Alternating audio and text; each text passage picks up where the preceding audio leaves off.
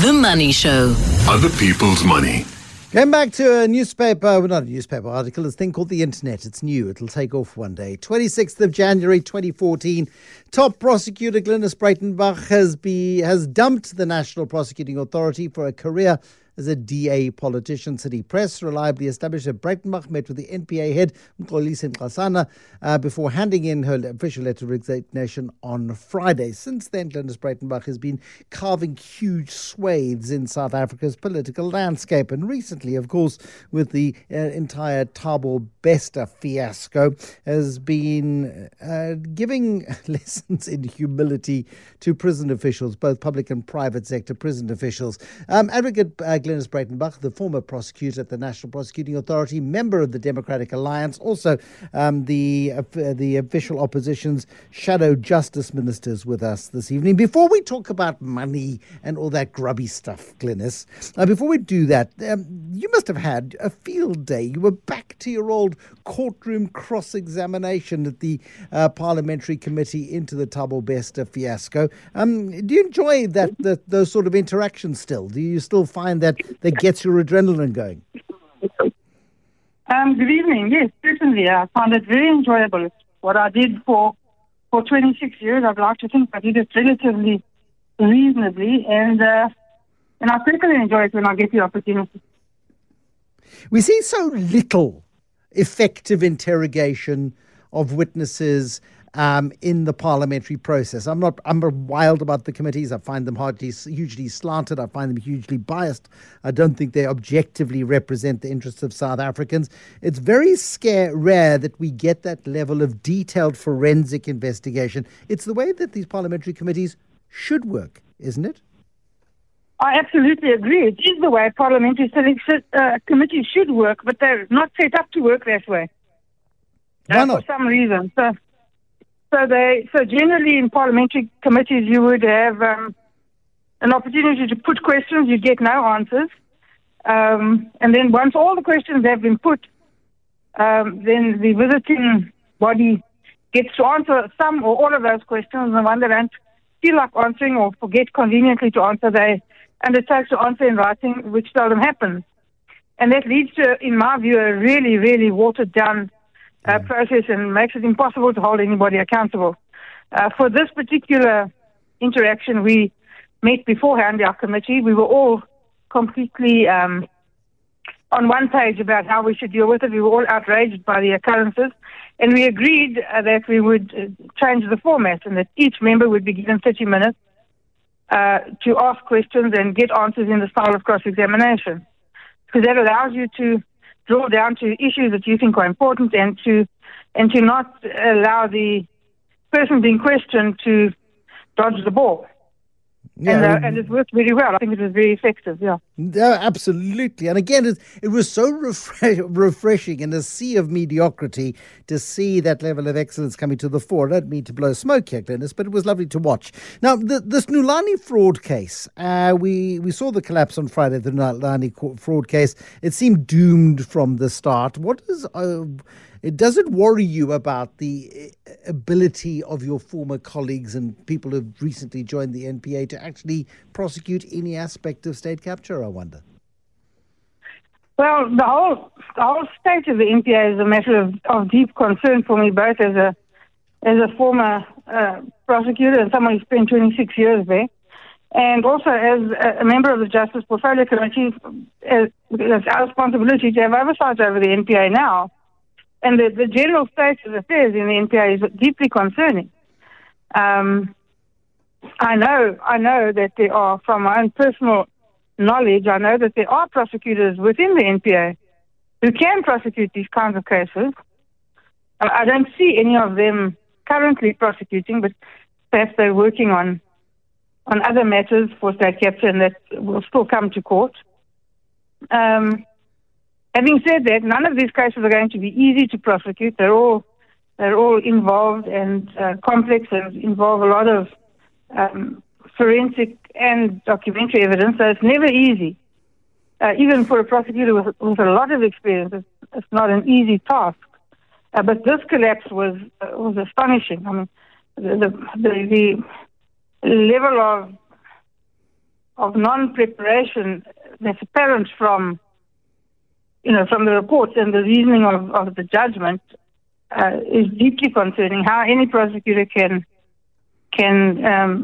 think to prove a case of this nature without authenticating the documentation is beyond me. It's a very important litmus test for the NPA and the ability to prosecute state capture, because it died on the vine, and it does one of two things. Either it dissuades the NPA from pursuing some cases, or it invigorates a humiliated NPA, and I hope it's humiliated, into some sort of action. Or is that just a bit too optimistic, judging by quite a low level of success in complex cases in the last couple of years? Well, there's been not even a low level of success in complex cases. There's been no level of success in complex cases. I mean, I can't offhand think of any complex case that's been prosecuted and won in the recent past. I don't think that this will galvanize the NPA, unfortunately.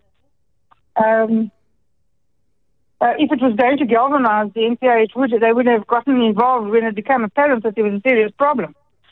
And, somebody senior would have taken a look at the matter and tried to rectify where it was going wrong. You don't just leave them to bumble along and, reach the inevitable conclusion. So I find that somewhat concerning. But I don't think it will galvanize them. And this was a case that had to be won. This was the first one, and it is the case that underpins the group's involvement. This was a case that just really they couldn't afford to lose, and yet they went right ahead and did that thing. So I am very worried, and I'm exceptionally disappointed. I think they owe the country an explanation. Do you regret leaving the NPA? Because you left on your own terms. You resigned. Perhaps you would have been pushed out at some point, and went into politics, joined the Democratic Alliance. So often we wonder why we do what we do, and we then go to what the purpose is and what we achieve in what we do in our daily lives. Do you achieve more as a senior member of the Democratic Alliance in Parliament than you might have been able to continue achieving within a dysfunctional NPA environment at the time that you did resign? But at the time that I left it, the NPA was deeply dysfunctional, and I was achieving nothing at all. They tried to get rid of me via a disciplinary process, and they failed miserably. That's right, yes.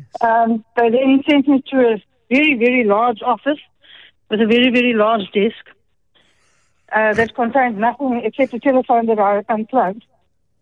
And that was it. And I sat there for a year doing very little. I had to go and scrounge work from colleagues because none was sent to me because they particularly didn't want me to work. So they wanted me to sit there quietly for the next 15 years until I retired, and thought that I would do that because I was getting a salary. So, clearly they misjudged the situation.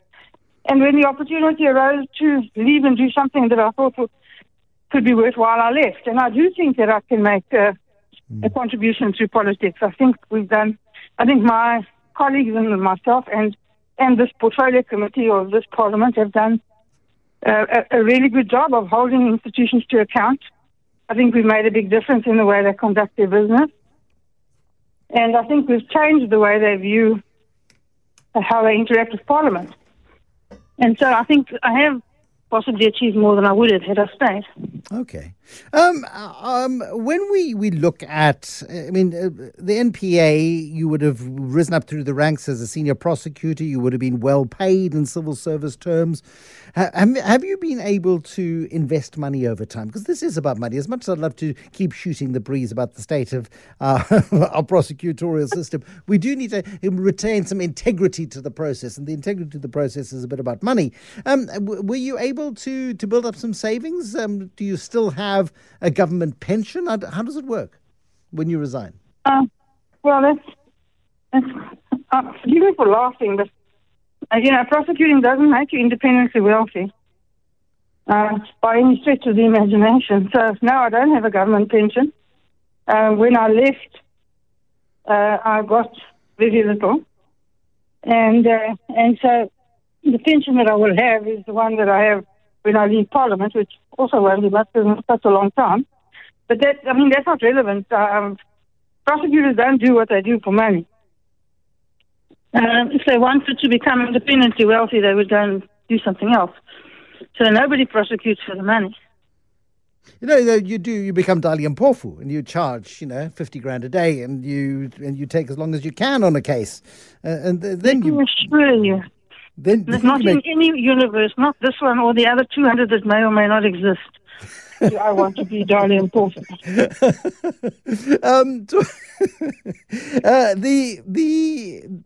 The sense on your life, for those subsequent to your leaving the NPA, was that during the NPA? Because the risk of what you've taken on during your career is not worth, they say it's not worth love or money. Certainly, the risk to one's personal safety is not worth any money in the world. When did those attacks happen?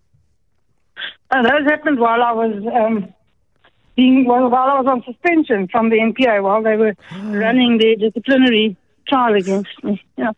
My goodness me, filthy. You did at least at some point drive a bulletproof car. Did you have to fund that yourself? No, it was linked to me by a friend. Of course, I could never fund a bulletproof car. No prosecutor can fund a bulletproof car. No, absolutely, and because fighting bullies is an expensive exercise. You're in Parliament, of course, and you've got you will get some parliamentary benefits, of course, one day when you do retire at the end of a political career. But when it comes to the way in which you think about money, were you born into an environment where money was a topic of easy discussion? Well, no, not really. I was born into an environment where money was reasonably in short supply. I certainly never went hungry, and I certainly wasn't, unable to pursue anything as a result. But certainly my family were not wealthy people, no.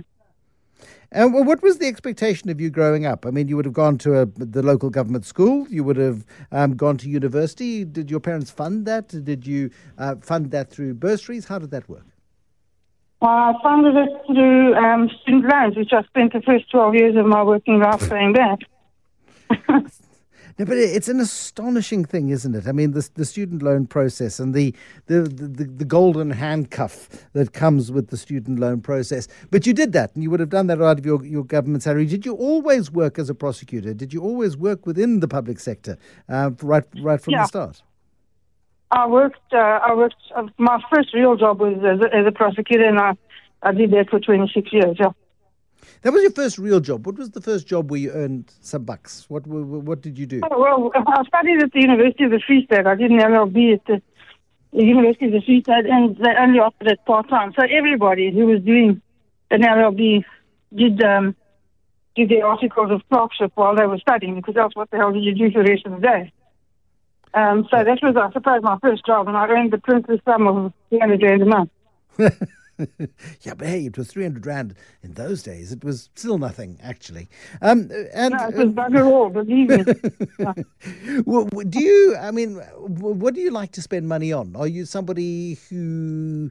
I know that you have dogs, but do you travel? Do you sort of have any, as others have called them, smaller nyana skeletons, things that you like to spend money on? I spend money on my dogs. The dogs aren't that expensive, really. When I was a prosecutor, I lived on a small holding in Centurion, and I had horses. I kept my own horses. That's a very expensive hobby, and it is. I spent my entire adult life slaving away as a prosecutor to support my horses and my dogs. Horses are the most wonderful creatures, horses and dogs. But horses are, if you don't want money anymore, buy a horse. And if you still find you've got money left, buy a boat. If you've still got money left, buy a wine farm. And it'll take away all your money. No. Horses are a never-ending source of an opportunity to spend. They never get sick in the daytime or during the week. They only get sick at night or over the weekends or on public holidays. It's a conspiracy.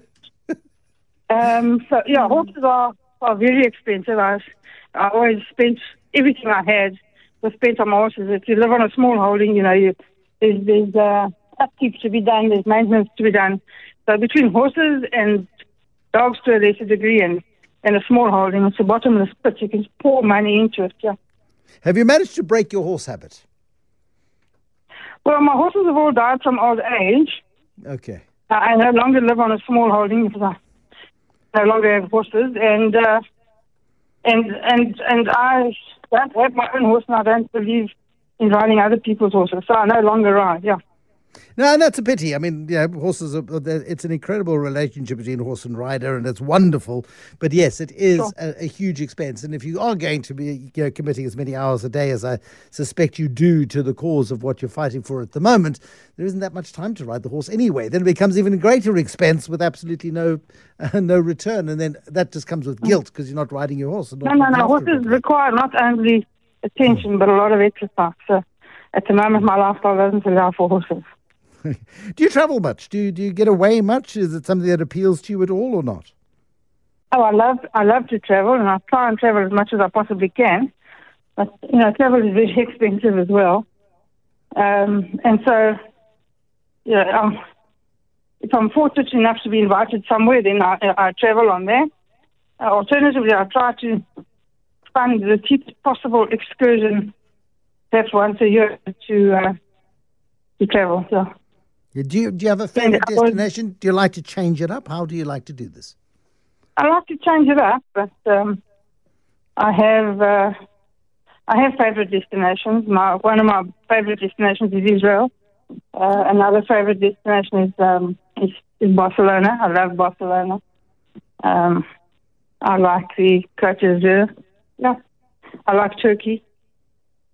And what do you do on holiday? Do you do adventure? Do you spend time in art galleries? Do you lie on the beach in peace and quiet and not think about politics and dodgy people? Although I don't know if you can ever get that out of your mind. You like thinking about dodgy people and what you can do to them. How do you amuse yourself on holiday? Oh, I generally have settled travel companions, and we always travel together, and we like the same things. And certainly lying on the beach is not one of the things that we do. So I can think of nothing I would detest more than lying on the beach. So we travel, we look at historical sites, we go to art galleries, we have fun, we drink, we eat, we look about. It's nice. Live life. That's what it's about. Glynnis Breytenbach, thanks for chatting this evening. The phone line quality, unfortunately, not great. But Glynnis Breytenbach, thank you very much indeed for chatting. Glynnis Breytenbach, former prosecutor with the National Prosecuting Authority, 26 years of putting bad guys behind bars with very little to show for it in terms of retirement savings, making the switch into politics. And because you've not served as much time as career politicians perhaps have,